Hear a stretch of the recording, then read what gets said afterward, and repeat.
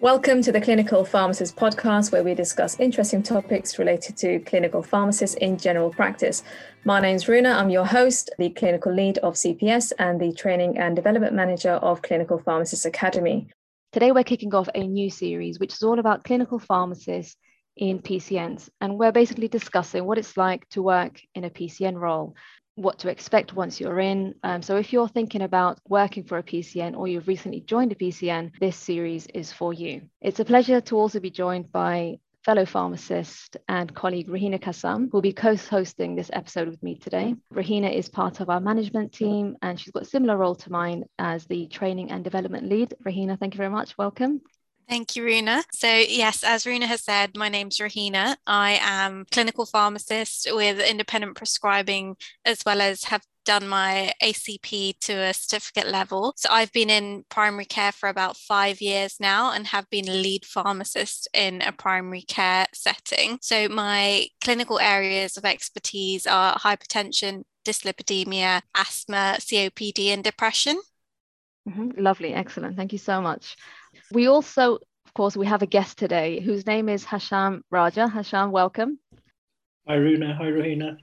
Hi, thank you so much for joining us today. So Hashaam has entered the primary care sector in around October 2020 as a junior pharmacist, and he started out as a PCN within a PCN role, and that's where he met Ruhina, and Ruhina was actually the senior pharmacist at the time, and I believe he's developed quite a lot since then. He's starting a senior pharmacist position soon as well, so I thought it would be really nice to get his insight into the role and perhaps let us give us an insight into how he's developed within the role. So welcome, Hashaam. Again, thank you so much for joining us. I think we'll start off firstly by, for some of those our audience who may not know, what's the difference between a clinical pharmacist in the PCN role versus directly for a GP practice? Ruhina, perhaps you can start off with this one. What's the difference between PCN role and general practice role?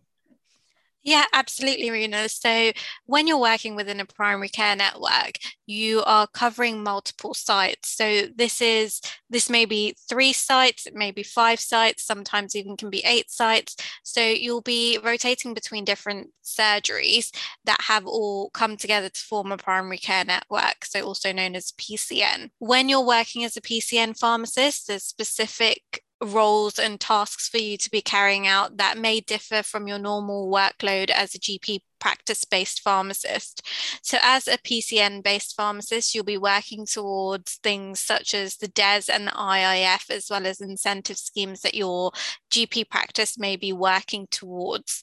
Whereas when you're normally a GP practice-based pharmacist, you're working through the normal daily workload of the GP practice, so normal med reviews, doing high-risk drug monitoring. That's not to say that you won't do that as part of your role within the PCN as well, but the workload is slightly different and where your work comes from is slightly different as well.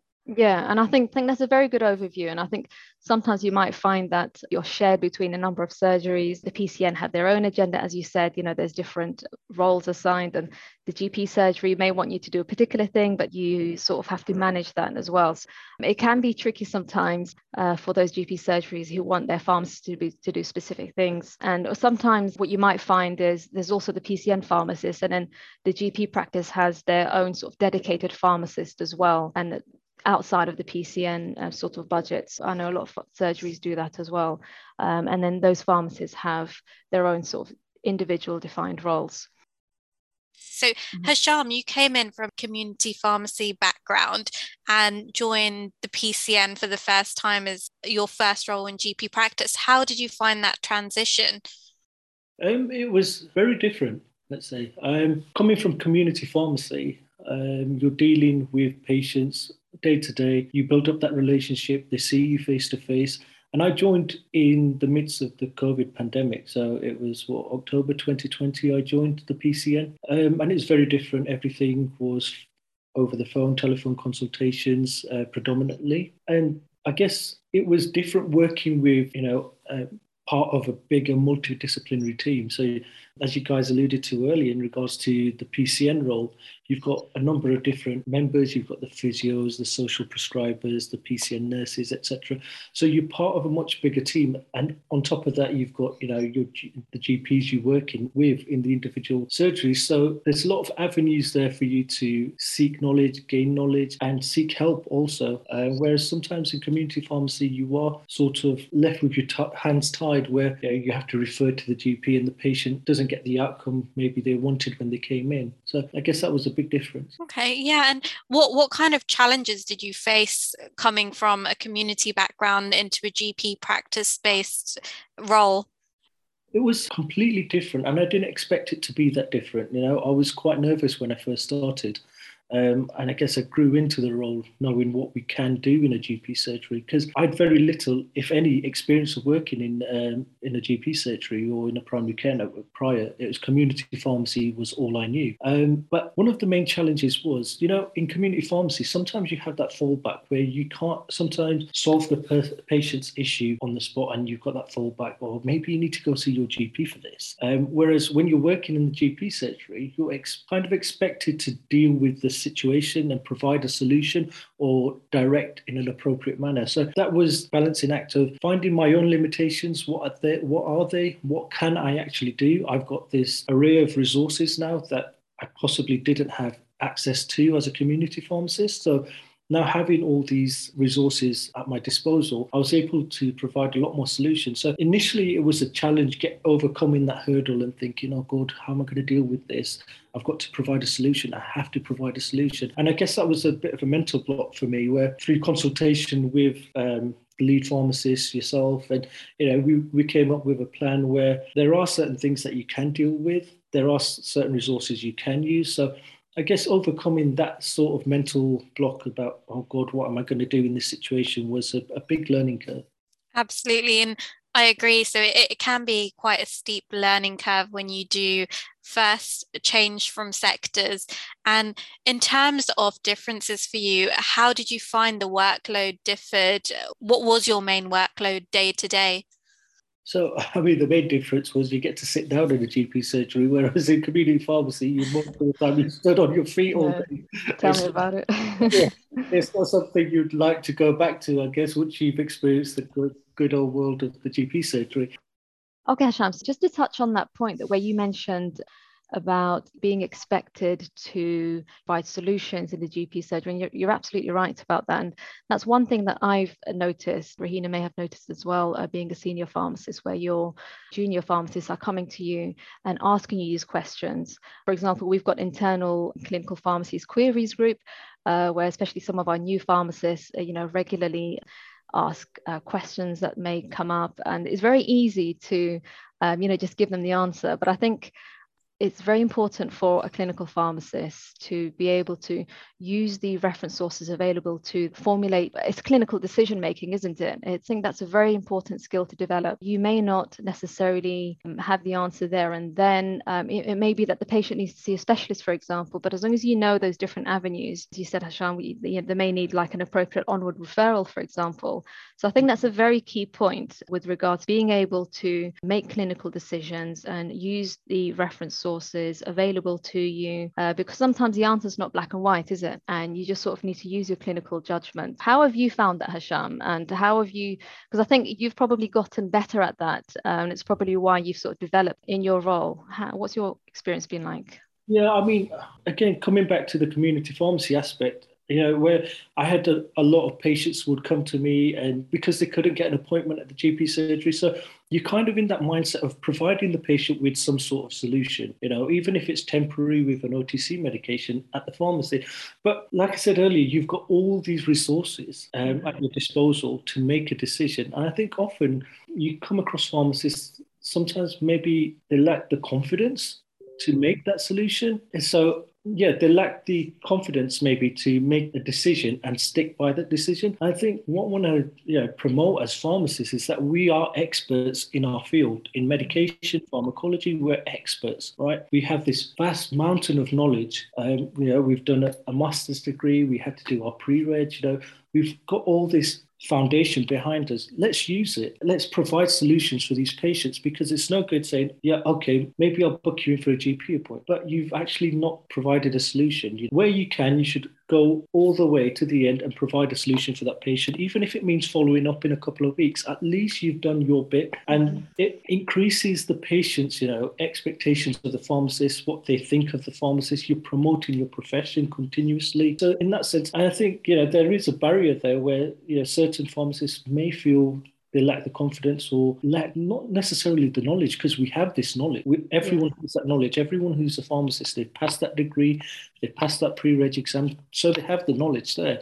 It's about utilising that. And often I find we're information orientated, so we give a load of information, but no real solutions. Yeah, I think you're absolutely right. And coming back to your point about promoting the profession, not only to the patients, but to our fellow colleagues as well. For example, some of the GP surgeries or the nurses who may have referred something to us, expecting us, and rightly so, expecting us to come up with some sort of clinical decision, and we just simply pass it back to them without doing any investigations or any research, and just simply not using the resources that are available to us. And I think you're right, it probably does come down to a confidence thing. Pharmacists, I think, underestimate their abilities, and I think where the profession is perhaps maybe quite new, the pharmacists coming into the role, it's new to them. They may not necessarily be aware of what they can and can't do. But I mean, providing advice using the information available to you is something that all pharmacists should do. I think the only place where perhaps pharmacists need to draw the line, especially if they're a non-prescriber, is just avoiding diagnosing the patient with a particular condition, for example. But if it's with regards to advice about particular medication or crushing tablets or alternative formulations and things like that, I mean, we are supposed to be experts in that, as you said. So I think that's a very, very valid points there. And it also helps, like you say, respect amongst your fellow professionals, I saw in my own practice, when I first started, I was given a certain number of roles, and that gradually increased. The workload increased to I was given more and more responsibility, more and more actions. I used to find that doctors used to ask me a lot more questions, send a lot more tasks, send a lot more screen messages, asking for solutions, and they kind of relied upon your information, your fountain of knowledge, really. And all pharmacists have this knowledge. Yeah, definitely. As you said, develop a reputation quite quickly amongst the colleagues as well. And if you're, quite good at providing them with appropriate solutions and just completing the tasks appropriately that are assigned to you, they do become more reliant on you. Whereas if you're the pharmacist where just simply send everything back and say, this is outside of my competency, fair enough, some things may well be outside of your competency, but we don't want to just always use that as a blanket response. And perhaps that's probably what's sort of allowed you to develop quite quickly in your role, because you've only been, it's probably less than 2 years that you entered the workforce, the primary care workforce, and you're about to start your position as a senior pharmacist. And am I right that you don't have your independent prescribing qualification yet either? Yeah, so that's my next step, is my independent prescribing qualification. I actually start my new job in a couple of days as a senior pharmacist for a group of practices. So there's 5 practices that I'll be overseeing the prescribing policy. It's more of a leadership role. So yeah, that work ethic, I guess, has been recognised, and I've got this opportunity, which it is a big step, and I'm looking forward to it, and I look forward to making a difference. It's like you said earlier, it's a new role. GP pharmacists it's becoming more and more prominent, and it's the perfect opportunity for us as pharmacists to showcase our expertise and showcase what we can do. Yeah, absolutely. Ruhina? Yeah, I think it goes as a credit to yourself, Hashaam, that you've come into the role and you've been quite proactive. You've looked at different resources. If you weren't sure of what areas that you weren't competent in this area, you'd know where to look for information to make an informed decision or give advice. But you also, when you came into your role in general practice, you would look for what's your local formulary, who's your local CCG contacts. You would know where to go for advice. And I think that's quite important for a pharmacist, especially coming into GP practice. You've got quite a lot of stuff. So you're overwhelmed with new systems. You've got DocMan, you've got EMIS, you've got System 1. But at the same time, to be able to be quite proactive and look at what's around for your locality as well can really change the outcome of your role, because you're showing that not only are you actually competent in your areas and as a pharmacist, but you're able to look at the wider picture of what's going on in general practice as well.